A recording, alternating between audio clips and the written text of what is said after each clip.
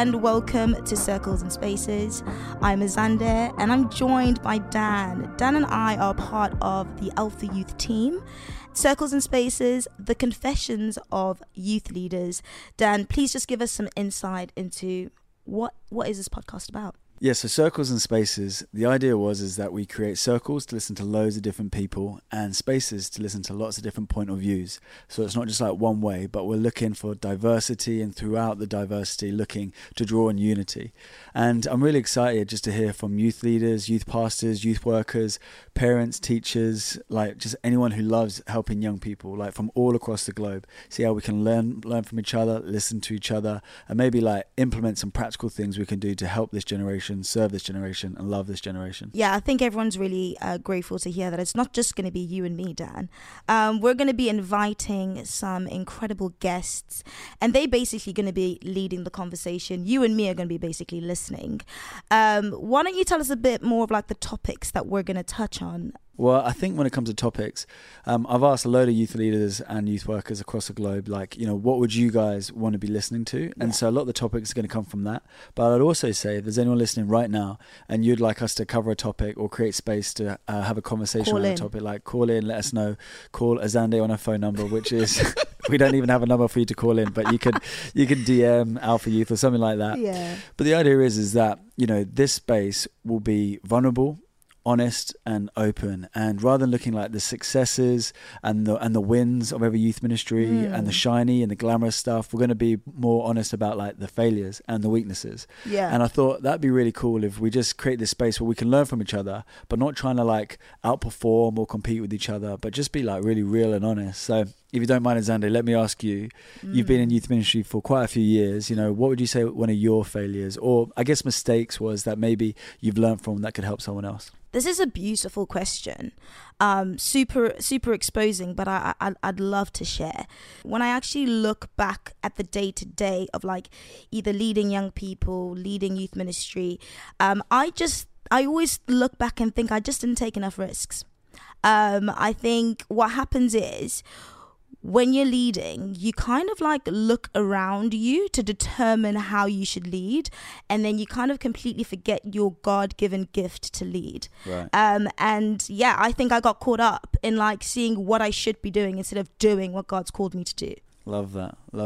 What about you, Dan? I feel as if you've led youth ministry for about 50 years. Talk to us. I'm old. That's okay. Talk to us about like, gosh, there must have been seasons, but I just want to know, is there anything that you felt like this is challenging? I wish I did this differently, or I completely bombed. Yeah. I mean, so many things.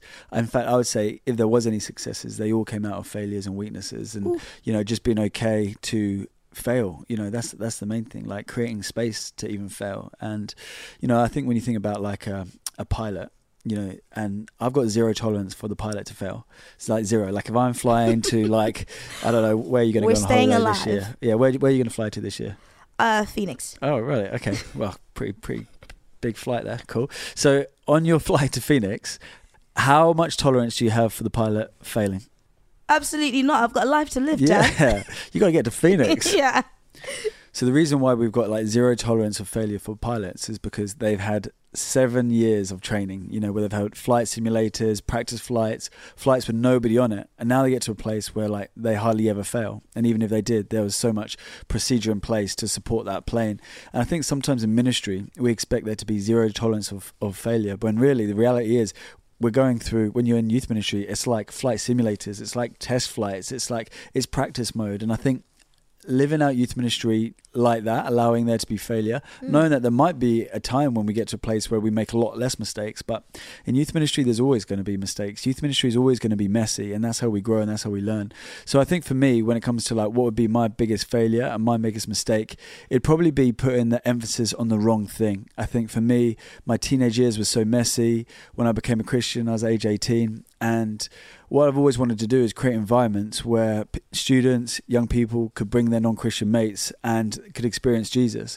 So I'd probably be more of an evangelist at heart, which is someone who like literally just wants to create space for other people to encounter God's grace and his love and his mercy. And so by doing that, I put way more emphasis onto the gathering and the meeting than I did into the connect groups and the crews and the discipleship. Now that all took place, but it was never the same level of priority. You could tell because our events, there was like this big communication plan, there was trailers, there was this, there was that, there was so much excitement around it. And then we'd be like, cool, well, we got connect group on Friday, if you want that, and like as if young people are going to be... It's like a side, it's an add-on. Yeah, exactly. It's just this, if you're free, yeah. If you've got no other plans on Friday, go to a connect group. Whereas really, when I think about it now, is especially during lockdown, it was groups where there was community, where there was authenticity, when there was genuine relationships. They're the ones which have continued to grow through COVID. And I'm talking about growing spiritually, not just numerically. And so I think if I was to go back in time, I would put way more emphasis into like raising up connect group leaders and creating space for young people just to know about how good they are and how important they are. Dan, I think what would be really cool is if we sent out a few voice notes. How do you feel about voice notes? I love voice notes. I've been doing them more and more. I feel like the tone of voice that gets portrayed is important. Do you listen all the way to the end though? Oh, 100%. I am a voice note queen. Right. I send like 7 minutes. Dude. Yeah. 7 minutes. I would be listening to the end of that. Right, are you fast forwarding? Yeah, I get the highlights. Wow. Okay, I've got a plan. Okay. Why don't we send a couple of voice notes to some youth leaders asking them their greatest weaknesses, their greatest failures or challenges? How do you think that would go? Yeah. I hope people will be honest and open with us. I think we should also ask them what they think should be covered in the Circles and Spaces podcast. Yeah, let's have a listen to what they say.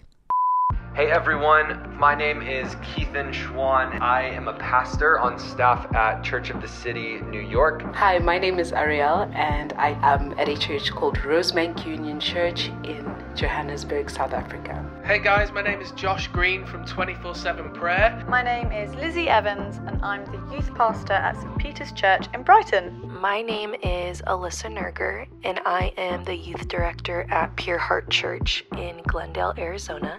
My biggest failure as a youth pastor, I think, was trying to do everything myself, which was just burning me out. I would say the mistake I've made in the short time I've been in this particular ministry is that I've been a little bit reactive in the way that I teach the youth about the Bible, especially relating to the ideas of society versus what the Bible has to say. I was preaching the gospel at this youth event in a really rough part of Manchester where I'm from, and this kid is sticking up his middle finger up at me the whole time that I'm speaking, and he just wouldn't stop. 5 minutes go by, 10 minutes go by, this kid is not stopping putting his middle finger up back at me. I let the anger get the best of me, and whilst I was speaking, I put my middle finger up back at him. I know, before you judge me, I'm only human. I came off the stage feeling utterly dejected and disappointed after I finished. The area that I never seem to nail is telling young people off. I absolutely hate it when I have to have a stern voice, and a couple years ago at our youth weekend away, I found out that one of our boys had gotten hold of an egg and launched it into a bedroom. We came face to face and I just got the giggles. It was just all too much. Fortunately, he apologised and all was fine, but I just cannot keep it together in those moments. My biggest failure in youth ministry is probably every time I have assumed something. Like I have assumed that someone knew what I was talking about, or I have assumed that this is what they were talking about. So really it comes down to miscommunication. I would love to hear you guys chat about metrics in the kingdom of God versus the metrics of success in the eyes of the world. Teaching the youth how to communicate their faith in a way that is relevant as well as helpful to the context they're in. Understanding the spiritual authority as a team, or the expectation of being a team with integrity. How you and your team model discipleship and leadership. Love Alpha and thinking about all things Gen Z, evangelism, future of the church, all that good stuff. Wow, that was really honest. It's not easy being vulnerable. It's not easy when you're the one doing the confessing. Yeah, I know, which is why I think it's important that we just like change the narrative and make it normal. Like even Josh's one, when he was talking about like his sign language, like that's pretty honest and open to be saying that kind of stuff. But I think that's the sort of level that we'd hope for, that people could just be really open with their weaknesses and failures, knowing that no one is perfect. Exactly. And we get it wrong way more than we get it right. But we keep going, we keep pressing forward, and we keep doing what we're doing. Yeah. And I think like we'll always be on a journey of understanding how to lead young people. And the thing is, there are loads of stories. There are loads of, I guess, ways in which, you know, we've maneuvered in the last couple of years as youth leaders. But I feel as if there's also a lot of research that's been done. And I know, Dan, you've been working alongside Barna.